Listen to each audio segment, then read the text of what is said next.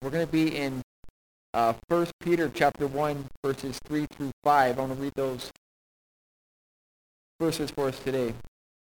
1 Peter chapter 1, verses 3 through 5. It says, "Praise be to the God and Father of our Lord Jesus Christ.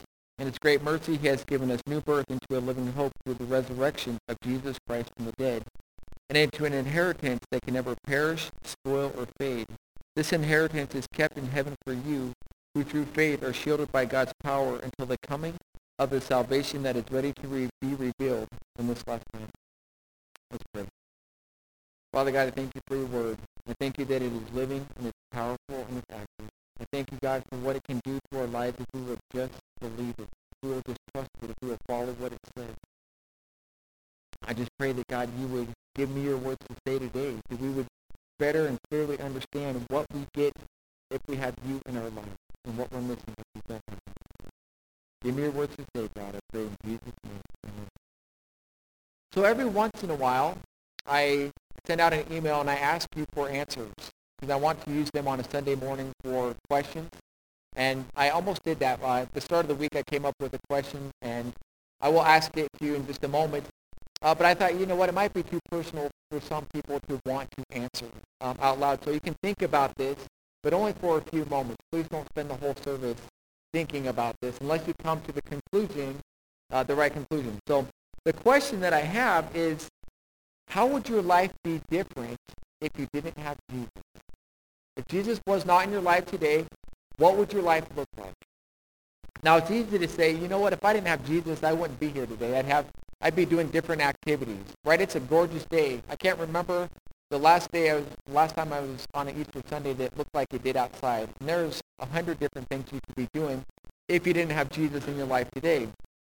You might have different plans for your life. Your life might have gone a totally different direction. I might live in a different town, have a different job, have a different marriage, have a different, who knows, whatever else you can come up with if you did not have Jesus in your life. And I can tell you my life would look a lot different if I did not have Jesus in it. You know, obviously I wouldn't be here because I wouldn't be in a church trying to tell you about Jesus if I didn't have him in my own life. But honestly, I don't think I would be alive if I did not have Jesus in my life. Not because I had a bad life. My whole life I knew my parents loved me. I always knew that I could go and talk to them. I was healthy for the first 41 and a half years of my life, unless it was self-inflicted, right? I got scars all over my body, self-inflicted. I got stitches, all over my body. I've been dirt poor, but I never had financial crisis, and I've never really had enemies to speak of. But without Jesus, my life would look a lot different. We all have decisions, and we all face the consequences of those decisions, and sometimes we don't like where it's going and what we're going to have to deal with. And how much easier would it be to just say, I'm done. I'm done with life. And I'm one of those guys without Jesus who would have took the easy way out. I would have just said, I can't handle conflict. I can't handle whatever consequences I was going to walk myself into. And I would have said, that's it. So today I want to be focusing on what our life is like with Jesus. We have benefits, and we're going to see 3 different benefits we have if we have Jesus in our life.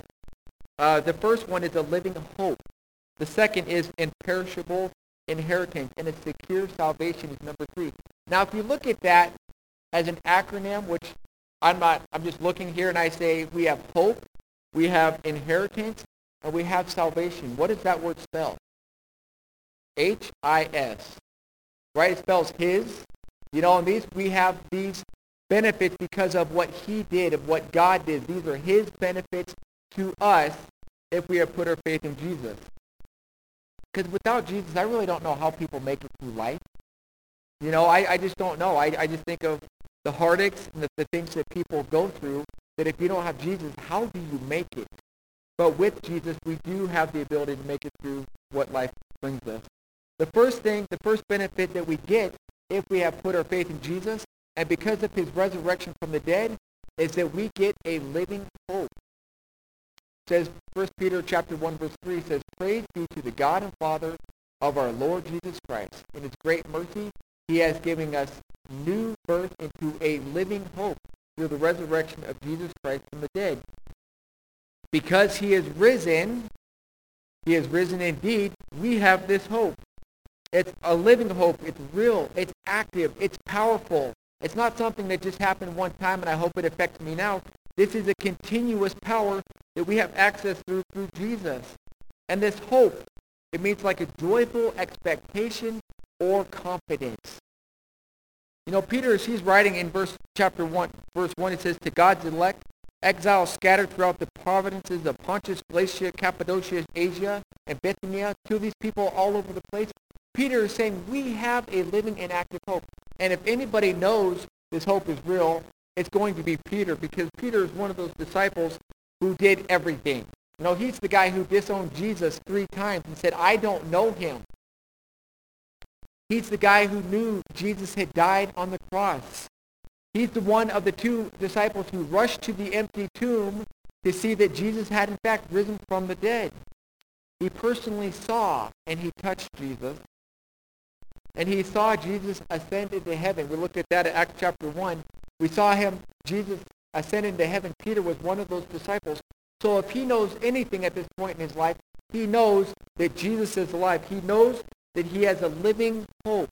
Death only had a temporary victory for 3 days, but it did not have the ultimate victory. Because Jesus defeated death, we have, and Peter has, a living hope.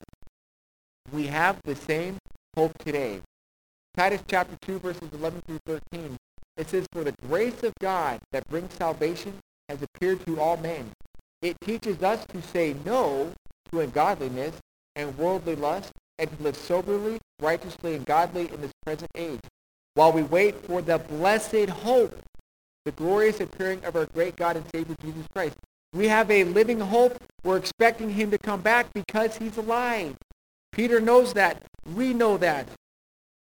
A dead hope is no hope at all, right? And Jesus is living. He came once. He's going to come back again.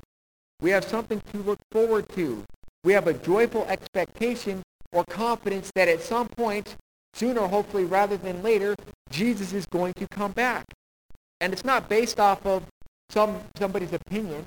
It's based off the fact of what the Scripture says about Jesus dying on the cross and Jesus rising again. With Jesus, we have hope. What about those people without Jesus? What do they have? Anybody here think they have hope? Well, they could have, based off a definition, they could have hope. They could have a joyful or confident expectation, right? They can have the hope that something's going to happen, but they don't have any kind of foundation to stand on. They don't have anything to take to the bank. They don't know for sure. All it really amounts to for them is wishful thinking. It's based off of circumstances. You know, if you think about everyday life, being hopeful is just wishful thinking based off of circumstances. I hope that it's going to rain. But there's nothing telling that it's going to rain. I hope that I get an A in my class. I hope that my wife feels better. I hope that I get to keep Mally, right? But I have nothing to base that on. So their hope is just a wishy-washy, wishful thinking that something's going to take place. And when it comes to heaven, all they can do is wish. All they can do is have a hope that something takes place. For example, they might hope that they're good enough to get to heaven, that their goods outweigh their bads. You know, as long as I'm better than Marcy, I'm covered, right? As long as I'm better than Dale, I've got to be okay. And that's how people do. We just compare ourselves with others. I think I'm better than the average.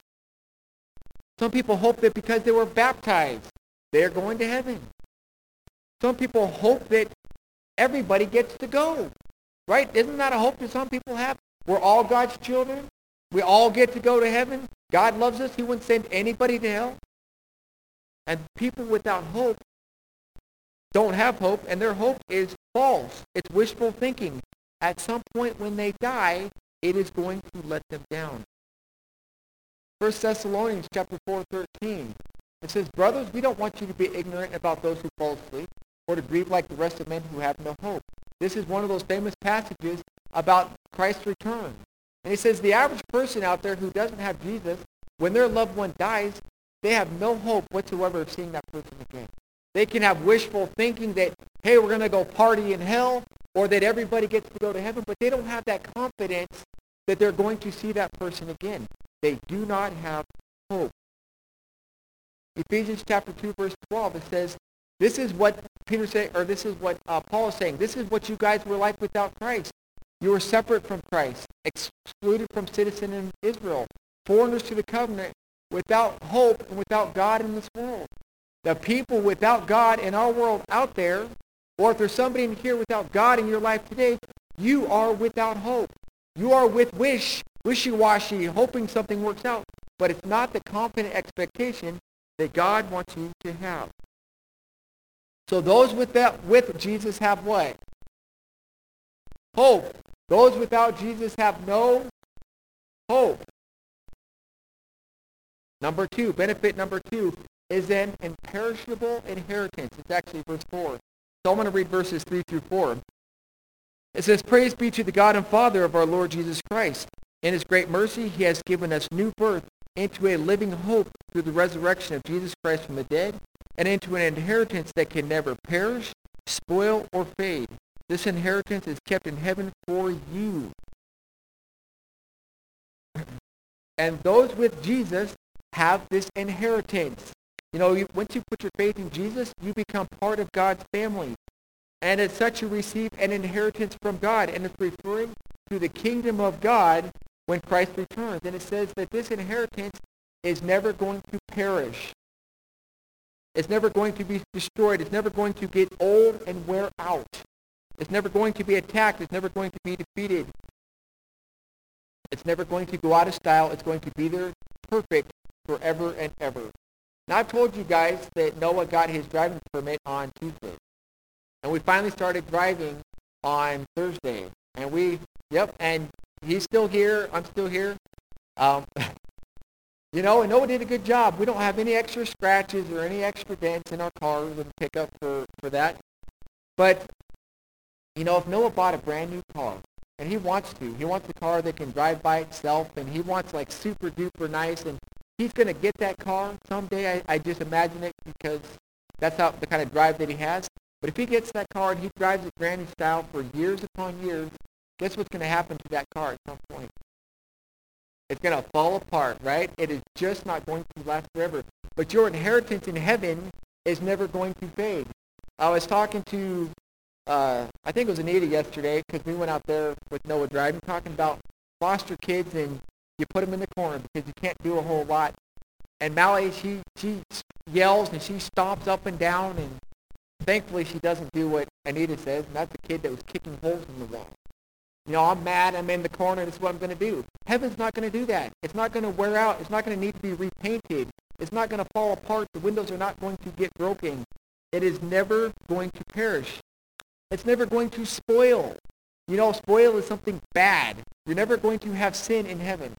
There's never going to be a time when you're walking down the streets and you've got to be afraid about who's around the next corner, about what's coming down the road, because it's going to be perfect. There's going to be no crime. Wouldn't you like to live in a world like that? No crime. And I know that in Plevna, I haven't seen one act of crime that I can think of in 4 years. But I know all around the world you get crime everywhere. There's going to be no police. They're not going to have a job. They're going to get to heaven and twiddle their thumbs because there's absolutely nothing for them to do. So it's never going to perish. It's never going to spoil. It's never going to fade. It's never going to be subject to decay. You know, like I said, the paint's not going to chip off the walls. But think about the things that we have in this earth. You guys can think of something like this, and you can go home and just ponder how this isn't going to last. But in Matthew 6:19, it talks about moth and rust destroying. It talks about thieves breaking in and stealing. Not so when in heaven. It's imperishable. It's untouchable. Nobody else can take it. In Revelation chapter 22, I'll just read these first couple of verses about a little bit about what heaven's like. And it doesn't give much of a description. It's going to be so much better than what we even have here. Revelation chapter 22, verses 1 and 2. It says, "The angel showed me the river of life, as clear as crystal, flowing from the throne of God and of the Lamb, down the middle of the great street of the city. On each side of the river stood the tree of life, bearing 12 crops of fruit, yielding its fruit every month. And the leaves of the trees are for the healing of the nations." You have this crystal clear river You have the tree of life on both sides. You're getting 12 different kinds of fruit. And that's just like one little piece of what heaven's like. If you want to know what the city looks like a little bit, read Revelation chapter 21. And it's going to be imperishable, untouchable, unhurtable. But you also get something called a new body when you get to heaven. 2 Corinthians chapter 5, verses 1 and 2 talks about this body that you're going to get if you have Jesus. It says, for we know that if the earthly tent we live in is destroyed, we have a building from God, an eternal house in heaven, not by human hands. This is what your body's going to be looking like. I mean, look at a tent. How many here, as kids, you like to go camping in a tent? Right? You were happy to sleep on the ground. It was no big deal. You get your sleeping bag out there. You go out wherever, and it's totally fine.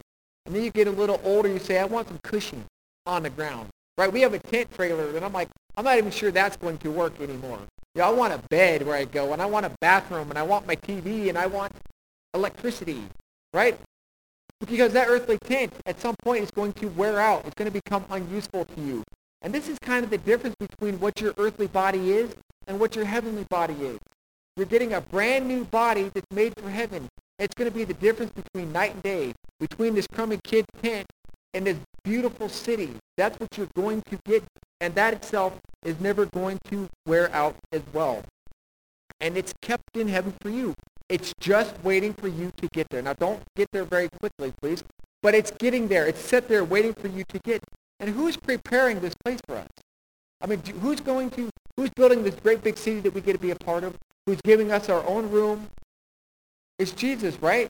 And John chapter 14, verses 1 and 2 and 3, it says, I'm going there to prepare a place for you. Right? Jesus is there. I mean, if it's not my craftsmanship that we're going to go up and hope lasts for a few years. This is Jesus' perfect craftsmanship that's going to last for all eternity. It is imperishable. It is going to last forever. What about those without Jesus? What do they get? Do they get an inheritance? Do they really get anything? The only thing that they are getting, it talks about in Romans chapter 2, verse 5, it says they are storing up wrath for themselves. You know, every day goes by, I'm just storing up a little bit more wrath. Because every day we sin, even me, I think something I'm not supposed to, or I say something I'm not supposed to, or I don't do something that I'm supposed to. All they're doing is just heaping it up, just a little bit more wrath every single day. That's the only thing they're storing up for themselves. Without Jesus is a terrible place to be. You do not want that in your life. You want to have Jesus. So those with Jesus have a living hope. Those without Jesus have no hope. Those with Jesus have an imperishable inheritance. Those without Jesus have no inheritance unless you call wrath an inheritance. Benefit number 3 is a secure salvation. Let me read verses 3 through 5. It says, Praise be to the God and Father of our Lord Jesus Christ. In his great mercy he has given us new birth into a living hope through the resurrection of Jesus Christ from the dead, and into an inheritance that can never perish, spoil, or fade. This inheritance is kept in heaven for you, who through faith are shielded by God's power until the coming of the salvation that is ready to be revealed in the last time. It says your salvation is shielded. You think about a couple different ways that you can look at this. You can look at this as nobody's getting in or nobody's getting out. You know, you have a military guard that's surrounding a city or the capital or a country or a castle, and you say it's super guarded so that no enemy's going to creep in whatsoever. Sometimes on earth that happens, though, right? Somebody's able to sneak in or bribe somebody and get in there and get to the enemy that they want to get to. But with God, it's 100% protection. Your salvation is that guaranteed. Nothing is going to penetrate that wall to get in. But it also works that nobody gets out.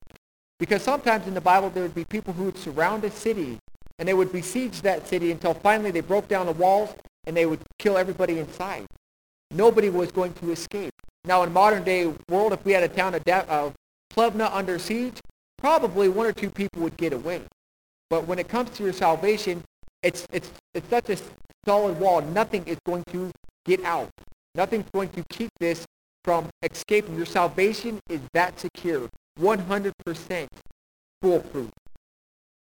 John chapter 10, verses 27 to 30. It says, my sheep listen to my voice. I know them, and they follow me. I give them eternal life, and they shall never perish. No one can snatch them out of my hand. God, or Jesus has them in his hand. No one's going to take them out of Jesus' hand. If you have salvation, it is yours. It cannot be taken away. I can't even snatch myself out of God's hand. And I realize there's a lot of debate about people losing their salvation, and they made a profession of faith when they were a kid, and now what are they doing? They're not walking with the Lord. Are they really saved? We can't judge that, but I'm basing my faith off of these verses. This says I can't snatch myself out of God's hand. No one else can snatch them out of my hands. And 1 John 5:3 says, you may know that you have eternal life. This isn't a wishy-washy, I'm hoping and wishful thinking I have it. This is a confidence thing, that I know that I have eternal life. It is that secure. It's that wall that nothing's going to get in. I'm going to sleep good at night because I have that wall protecting me. And you know the verse, John 3:16. For God so loved the world that he gave his only begotten Son, that whoever believes in him shall have eternal life. This isn't my idea of saying eternal life, that who knows. This is God's view of eternal life, saying it's forever. And we have that because the Holy Spirit is a deposit guaranteeing what is to come. You think if God guarantees you something, he's going to go back on his word? He's going to say, nope, I don't want that anymore. I've changed my mind. No, he says this is the way it's going to be. It is going to happen. There's nothing you're going to do. We have the seal. It's the Holy Spirit living inside of us that says this is how it's going to be. Your salvation is very, very secure. I have that. I have Jesus in my life. I have hope. But what about those without Jesus? Do they have a secure salvation? The only thing that they have is the potential for a secure spot in hell. It says their place will be in the fiery lake of burning sulfur, which is the second death. When you die and you don't know Jesus as your Savior, you go to hell, and it's there forever. That's not an inheritance. That's not salvation. That's not somewhere you want to go. It says that these without Jesus will go to eternal punishment, but the righteous to eternal life. Everybody's going to live forever. My wife was telling me this statistic that she heard on a message this morning, because she's not listening to this, was 1 out of 1 people, one out of 1 are going to die. Right? Nobody's going to get away without, like, okay, 80% of the people are going to, but 20% are going to sneak away. Like 100% of us at some point are going to die. We are going to stand before God. There's not going to be anybody who somehow sneaks away. We're all going to stand before God. And I hope that we are ready, because the opposite of heaven is hell, and you don't want to go there. Matthew 25:46. It says, then he will say to those to his left, depart from me, you who are cursed, to the eternal fire prepared for the devil and his angels. That's why hell was created. It was not created for you. It was created for the devil and his angels. That's why they got to have a place to go, because they're not going to be in heaven. But that's where everybody else is going to go if they don't know Jesus. So what they're doing without God is they're trying to secure a spot in hell. But they don't have to. Nobody has to secure their spot in hell. As long as you're living and breathing, you can secure your spot in heaven. 2 Peter chapter 3, verse 8-9 says that God is patient with you, not wanting anybody to perish, but all to come to repentance. He doesn't want this little one going to hell. He doesn't want this 92, 98-year-old person going to hell that never had nothing to do with them. Think about the thief on the cross. Minutes before he died, says, hey, I want this. And God says, I'm going to accept that. He's patient. He wants everybody to come to him. So those people without Jesus are securing a spot in hell, but they don't have to go there unless they refuse while they're living to accept Jesus as their Savior. So who's going to be the one to tell them that they're on their way to hell? Who's the one who tells them about the living hope, about the salvation that can be secure, about that inheritance that they can have for all eternity? I want you just to think about this, with and without. With Jesus, without Jesus. Those with Jesus have a living hope. That's what I have. I have a living hope. Jesus is alive. He's coming back. I have a confident expectation that I am going to heaven when I die. Those without Jesus have no hope. All they have is wishful thinking, that everybody gets to go, that my good deeds were enough. Those with Jesus have an imperishable inheritance. It's heaven. You're going to get to stay there forever. It's never going to fade. It's never going to be anything wrong with it. But those without Jesus have no inheritance, unless you count hell as such. Those with Jesus have a secure salvation. You can have confidence that I'm going there when I die because I have Jesus. Those without Jesus, they have no secure salvation. They have no salvation whatsoever. But remember, the way is there for them to have salvation. So I want to ask you, where are you at? We have this really beautiful opportunity to have Jesus, and we have this choice to say, I don't want Jesus. Are you secure with Jesus? Do you have salvation in Jesus? And you say, yes, Josh, I know that hope. Or you're saying, I really don't have that hope. And I hope if you're here, you say, I don't have that hope, that you say, I don't like what you're telling me. I don't like the thought of where I'm going to go if I don't have Jesus. It's very, very simple. Today is Easter Sunday. Jesus died on the cross on Friday. He rose again today so that we can have eternal life. All we have to do is to admit that we have done things wrong. And I think everybody here can say, yes, I've done something wrong. I've lied, I've stolen, I've cheated, whatever. I've done something wrong. But we know God says that I can't let anybody who is not perfect into heaven. And on my own, I cannot get there. And it says the wages of sin is death. It's hell, separation from God forever. But God loves you and says, you know what, Anita? I want you in heaven with me, just like I want that crummy preacher up in heaven with me, right? And so I'm going to die on the cross on Easter Sunday, or the Good Friday, and rise again on Easter Sunday so that Josh and Anita and whoever else can have eternal life. If you will just ask me for it. If you'll just confess your need that you need Jesus and ask him for it, he'll give you salvation. So since it's Easter Sunday, since we're talking so much about the gospel, I want to just pray and give you an opportunity to pray the simple prayer. You don't have to tell me. I wish you do if you do. But I'm not going to make you come forward or anything like that. But I want you to know that you have a secure salvation. If you don't, today's a beautiful day to make it right with Jesus. And then we'll close in prayer. Dear God, I know that I'm a sinner. God, I know that I have done wrong things. I know that if I compared the right and the good in my life with the bad things in my life, that it wouldn't matter to you. Because I've done one thing wrong, I cannot go to heaven. I'm sorry, God, for the things that I've done wrong that I shouldn't have done. And I'm asking you to please forgive me. I'm trusting you to give me eternal life so that I can live in heaven with you forever. I just trust you as my Savior. In Jesus' name, amen. And really, it's that simple. It's not any magical words. It's just telling Jesus what he already knows, that you're a sinner, and you're trusting him to save you. If you have any questions or thoughts, I'm always available on the phone, through an email, through a text, and I'd like to talk with you if you'd like that.